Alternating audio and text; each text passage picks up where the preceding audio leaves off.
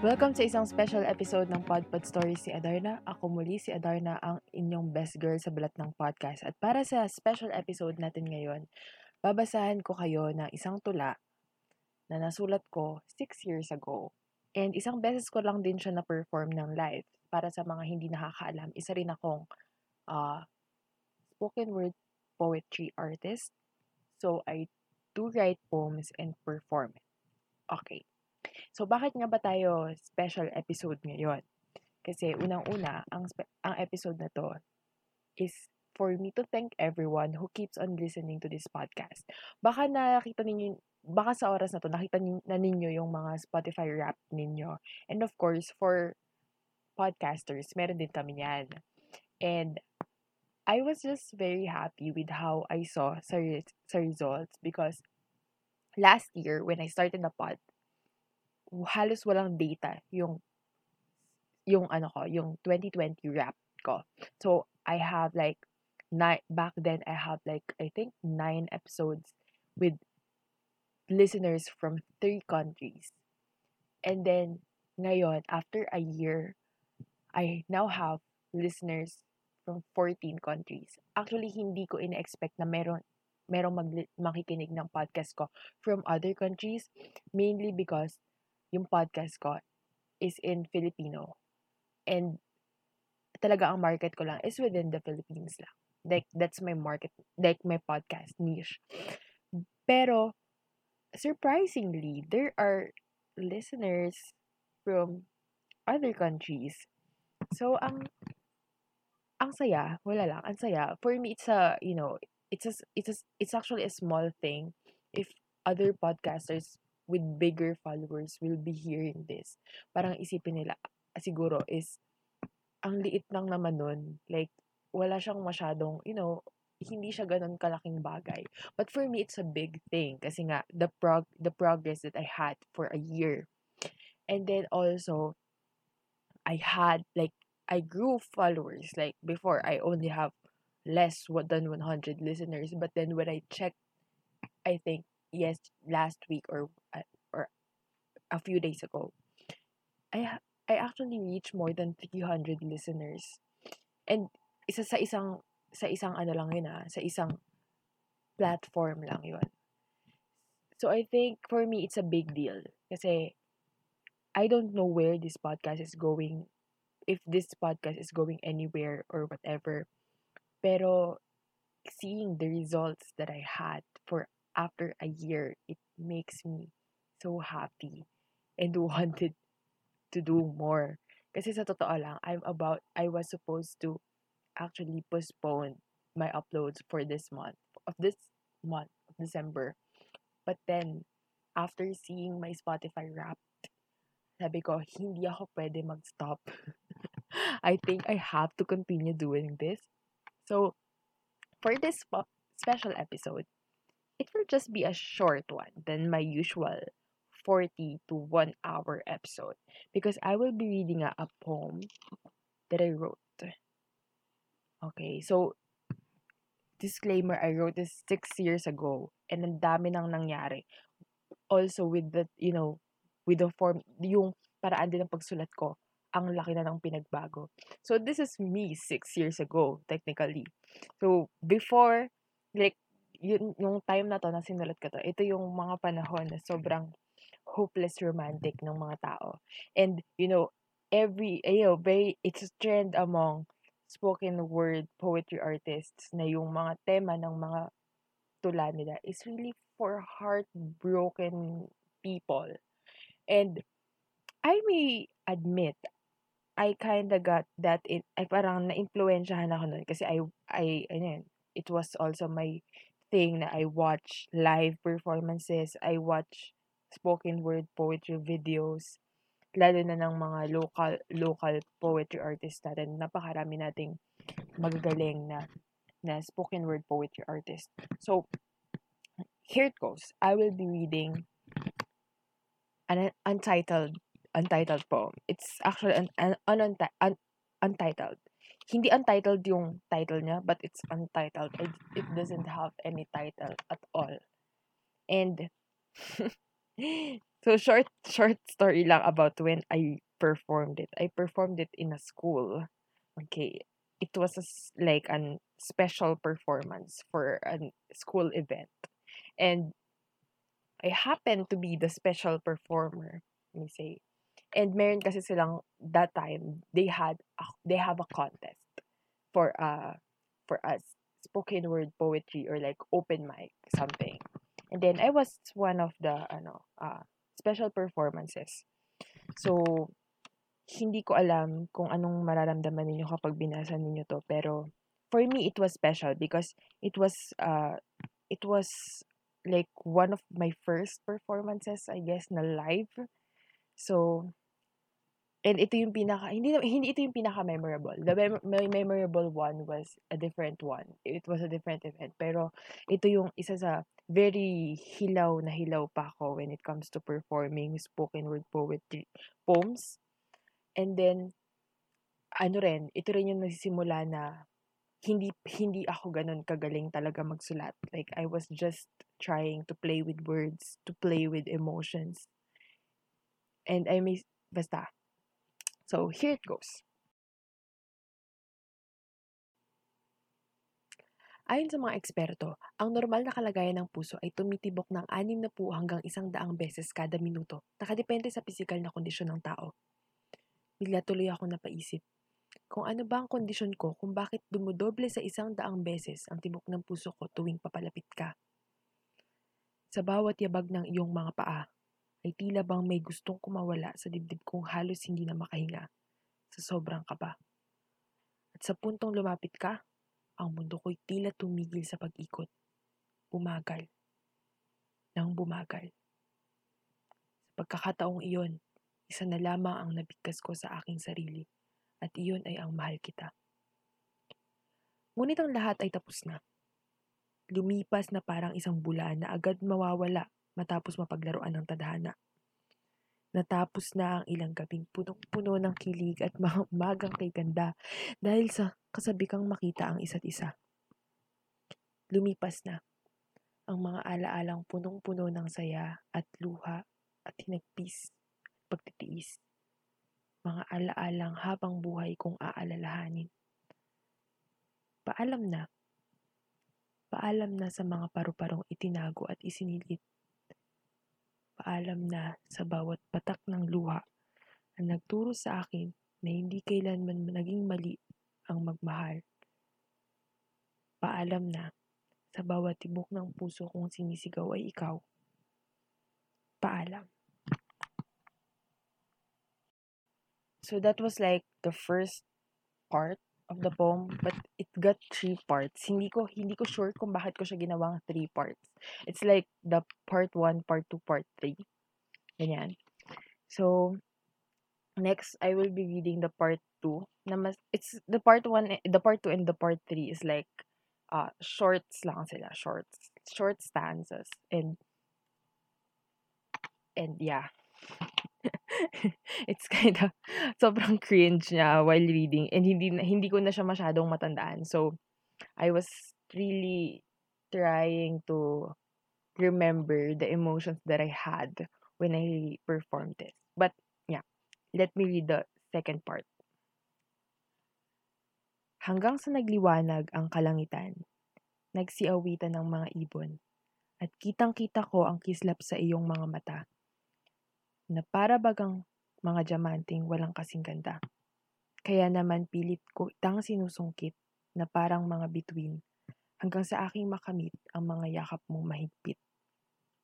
Okay, so I think it's like the prologue of the first one. Yeah. Prologue siya nung una.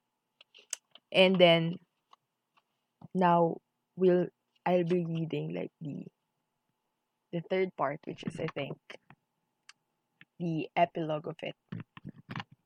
So, kinakabahan ako. Sobrang, I find it cringy, pero I'm surprised how passionate I was when it comes to writing poems before. So, yeah. So, let's see the last part.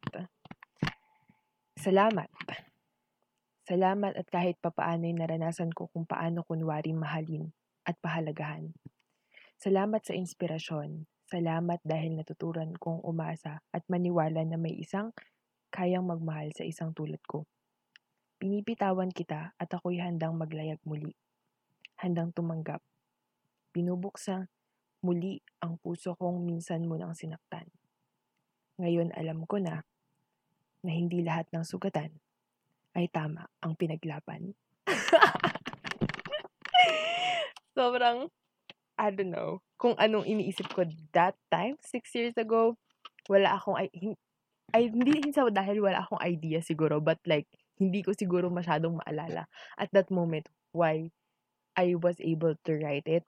Pero just to tell everyone, I usually write my poems, like the theme depends on, hindi siya lagi nagde-depend about me. Sometimes it's about friends, what they told me, or, stories of my friends, or a movie I watched. And ngayon, actually ngayon, I'm browsing my old notebook where I scribble all the poems that I used to write. And I may say, hindi ko maalala kung sino tong taong to. parang,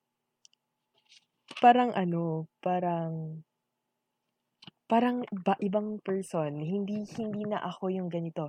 If I were to write a new poem now, hindi siya ganito. It wouldn't be about this. And iba na yung attack. Siguro dahil sa isang taon nga maraming pwedeng magbago. And this happened like 6 years ago. Okay. At dahil dyan, sabi ko kanina, isa lang yung babasahin ko na poem. But I decided na meron pa akong isang babasahin. A last one, okay? Kasi bigla ko siyang nakita. Kasi itong tula na to, naalala ko na I wrote it the night after I dropped off the phone from a friend who called me crying because she was having she just broke up with the person she was dating. So I was just there. I just listened to her cry and tell her concerns, and then after we dropped the call, I wrote it, and then I also sent it to her. Actually, alam niya tong ano nito, and the the the title was also untitled. Marami akong poems na walang title, by the way, kasi hindi ko siya masyadong iniisip kapag nagsusulat ako. Siguro isa sa mga sakit ko yun na hindi ko binibigyan ng title yung mga tula ko. So, lahat sila is nakasulat lang. Like what I said, I just scribble words that time. And itong tula na to na huling babasahin ko is, I never performed this live. And nagstay lang siya talaga sa notebook ko. So, will be the first time that the world will gonna hear it, or other people gonna hear it, except for my friend who, became the inspiration of this poem. So, yeah. Basahin ko. It's been a while. Sinabi mo noon, pangako. Isang salitang may libu-libong katanungan. Isang salitang may makatwirang panghugutan. Kumapit ako sa kawalang katiyakan. Nilusong ko ang dagat ng ano, bakit, paano. Mga tanong na kahit sino ay di kayang hanapin ang kasagutan. Naniwala ako na ang buhay ay isang sugal, na itataya mo kung anong mayroon ka, kapalit ng isang bagay na minsan mo lang mahahawakan. Magkasama tayong tumaya, inihagis ang bola ng bahala. Sinimula ng laro ng tadhana, dala-dala ang pangakong hatid para sa isa't isa. Pangako na sa puso ko ay tuluyang ipinako, gamit ang mga salitang pagod na ako. Dahan-dahan mong itinigil ang laro, sa takot na hindi kayanin ang binitawang pangako. nakiusap na lumayo, nag-iwan ng mas mahihirap na tanong. Ang ano ay naging sino, ang bakit ay naging kailan, ang paano ay naging bakit ngayon lang. Mga tanong na mahirap maunawaan, na tula ng bakit ang araw ay sumisikat sa silangan at bakit mo ko nagawang iwanan. Alam ko, alam mo ang kadahilanan, ngunit tinatanggi ng puso mong punong-puno ng kinatatakutan. Kaya pinakinggan ko. Pinakinggan ko ang tibok ng puso mo ngayon ay sintunado. Sinubukang ibalik ang dating tono na puro pangalan ko ang liriko. Pero ang tanging narinig ko ay hindi ako sigurado. Sinabi mo noon, pangako. Isang salitang may libo-libong katanungan na pilit kong pinaghahawakan at hinahanapan ng kasagutan. Ngunit hindi ko yata kailanman masisilayan. So, ayun. Medyo ano siya talaga, very, I don't know, kung paano ko nahahanap ang mga words na to back then.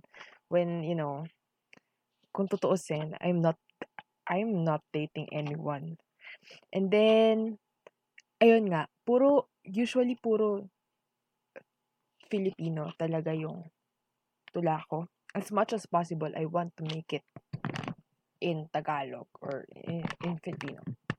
Kasi, mas nako-convey yung feelings and mas naiintindihan siya ng audience. Although, I also have a lot of English pieces, pero hindi ko siya masyadong, hindi ko siya babasahin sa inyo ngayon. But I had a one piece na I got to perform in a K-pop event. And, ayun yung sinasabi kong most memorable ko. Kasi I was so happy doing it. And, ang saya-saya lang sa feeling. Like, after I went down on stage, I was the happiest. And ano pa nun, ang funny kasi like, the theme was like K-pop and everything. And I write a poem about Lay of EXO. And I love him so much. And I get to write him a poem. Ganun ko siya kamahal. Ganyan. So, this special ep is short, like what I said. Kasi nga, I just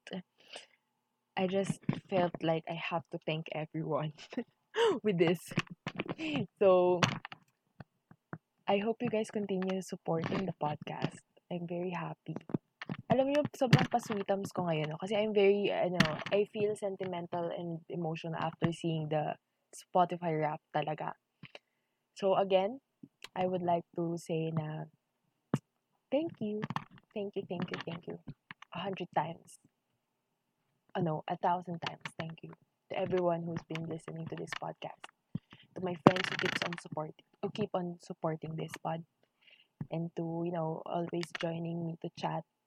Kahit na medyo lagi na lang silang guest. Kasi nga, I always have a hard time looking for guests.